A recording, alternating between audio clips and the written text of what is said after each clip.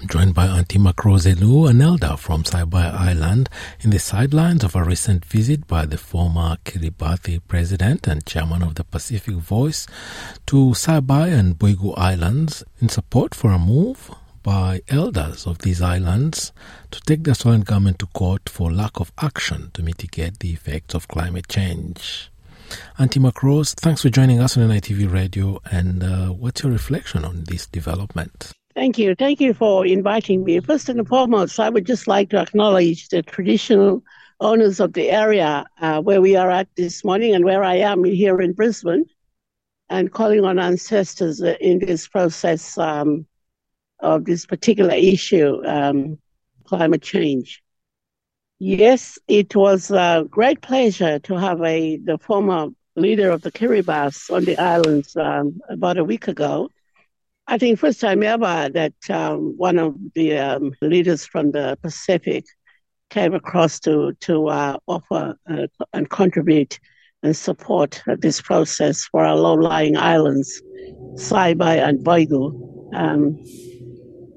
I was there, of course, at that time, and with all the deliberations and discussions in our communities about how we can negotiate with the government, along with the former leader, Anate Tong, from Kiribati, with his support of negotiation with the Australian government in regards to the fossil and coal and everything else that's happening in the country.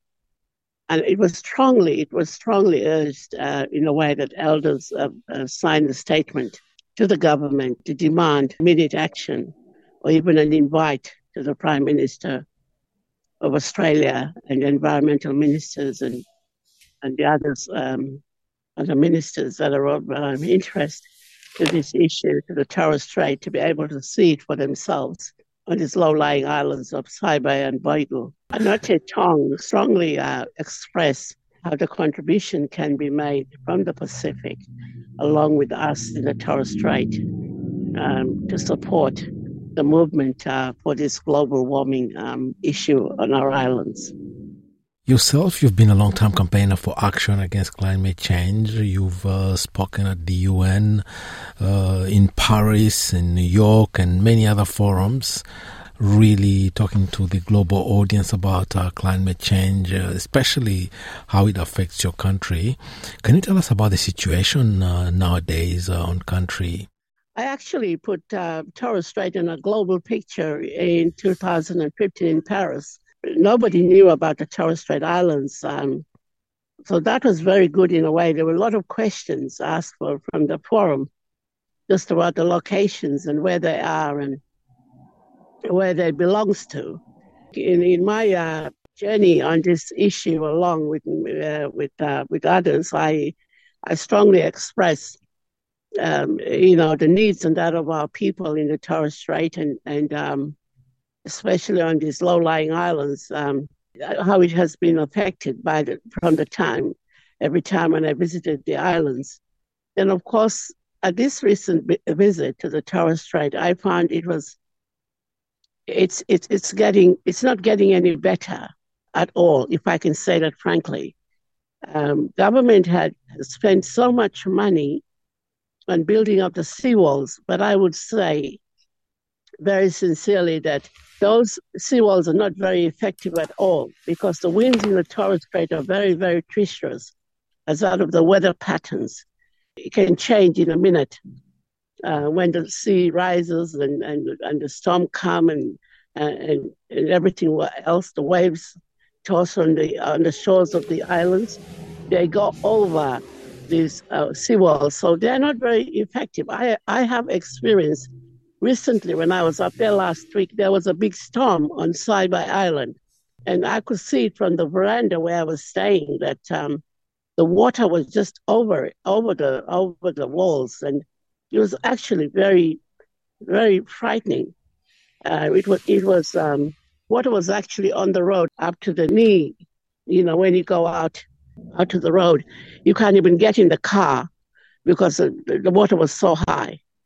So I would think that, this time, it is a very serious serious outcome from every day, and talking to the people on the islands. They have seen the changes on the high tides, the winds, the pattern of the tides and the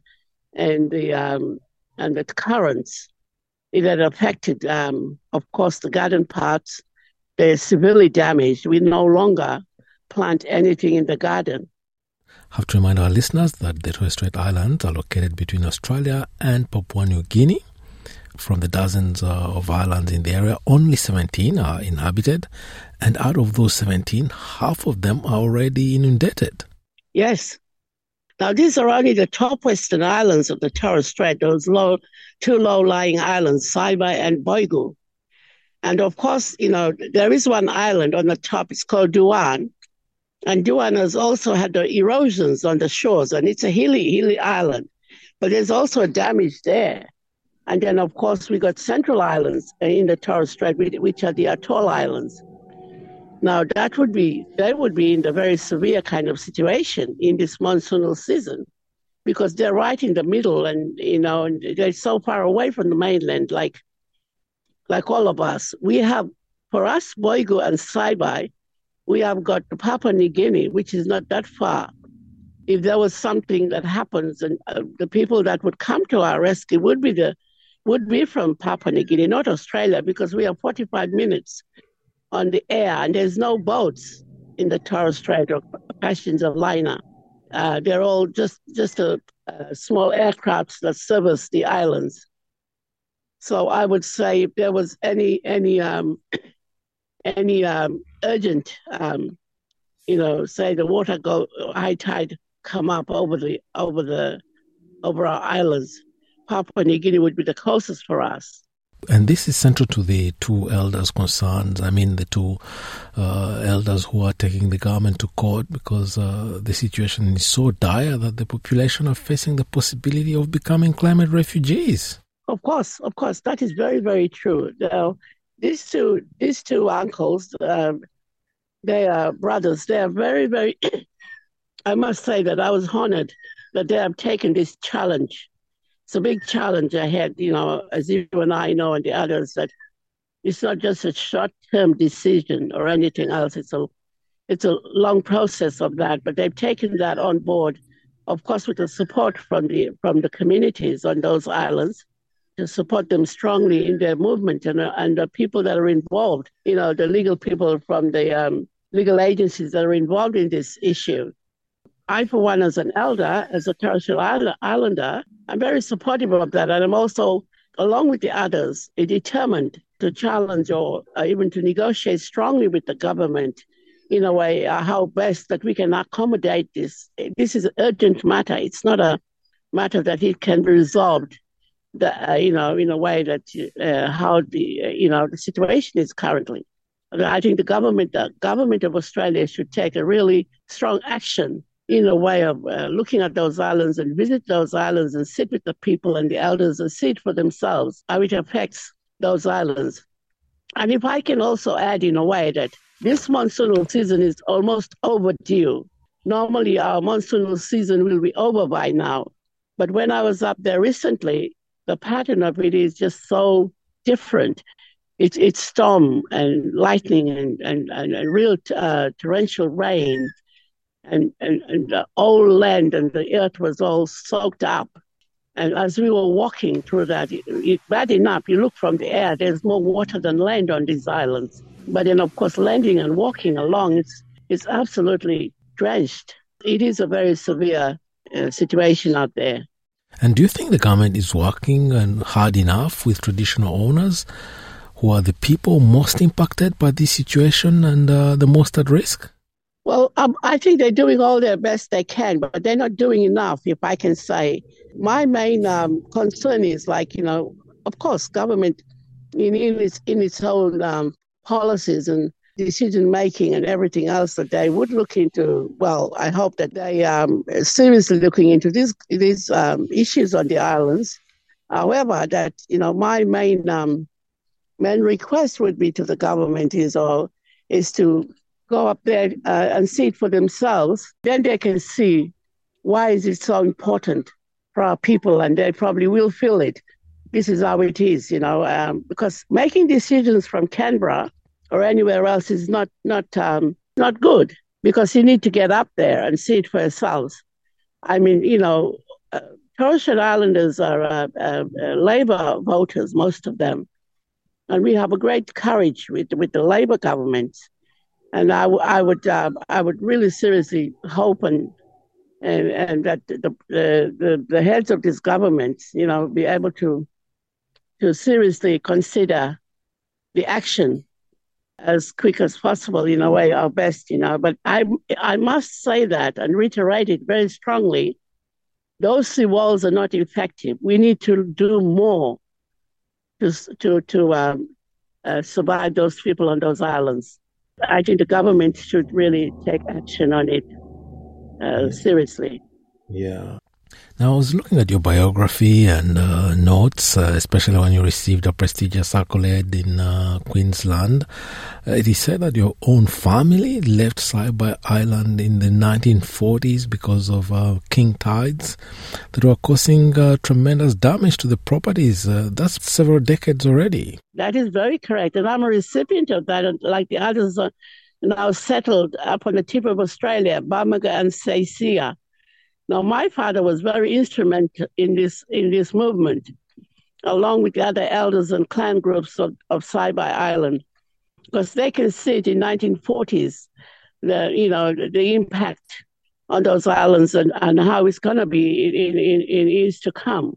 So that decision was made there then, to be able to negotiate with the government to see where we can leave our homelands and try and go and seek a better life somewhere else, and to be supportive in the years to come when looking back to Saibai.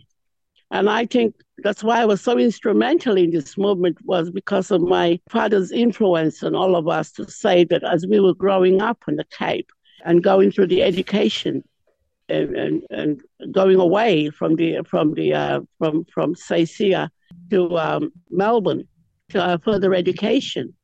And he always say that one day when you get in the position what you want to do in your life, you must not forget Saibai in your capacity. But that kind of thing really instilled in my head through my career path. I think that's why I was so strong.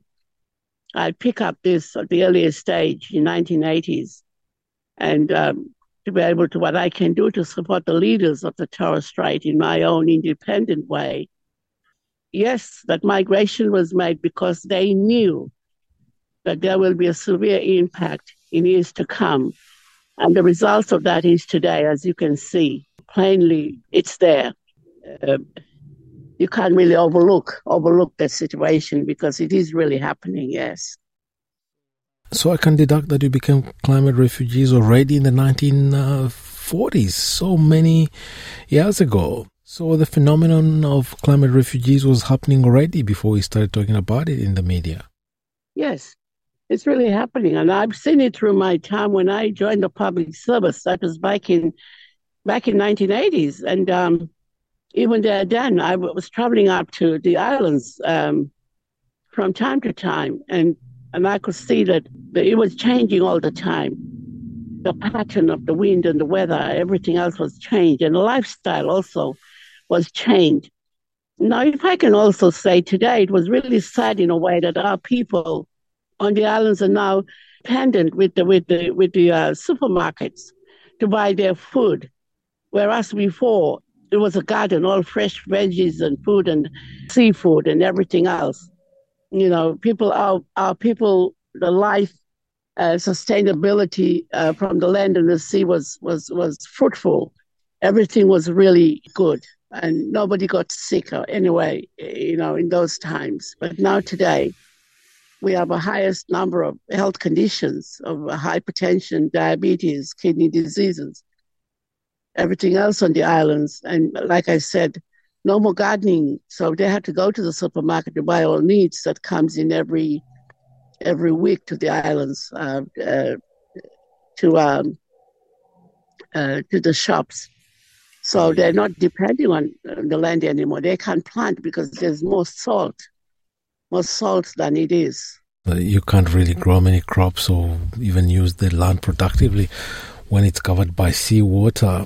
Yeah. Now, Aunty McRose, any parting thoughts before I let you go? Yes, there is a closing thought, my dear. I would really ask the government to really consider, the fuel fossils emissions and coals and everything else that's affecting this climate change. And we want to stay below this 1.5 degrees Celsius or 2 point whatever it is, below this, because the world is heating up, and I could feel it. The weather is thing. I would urge the government to take a immediate action if they can, and very, very strongly, I would ask them to visit the islands and see it for themselves, and also encouraging our communities back on Saibai and Boigu to support brothers Paul and Sabai in their movement on this particular issue, and for the legal team that is supporting them at this time, that we are really privileged and honored that we know that they're doing everything possible in their ability to see what action can be taken. Aunty McRose, thank you very much for taking the time to talk to us on NITV Radio today. Thank you very much.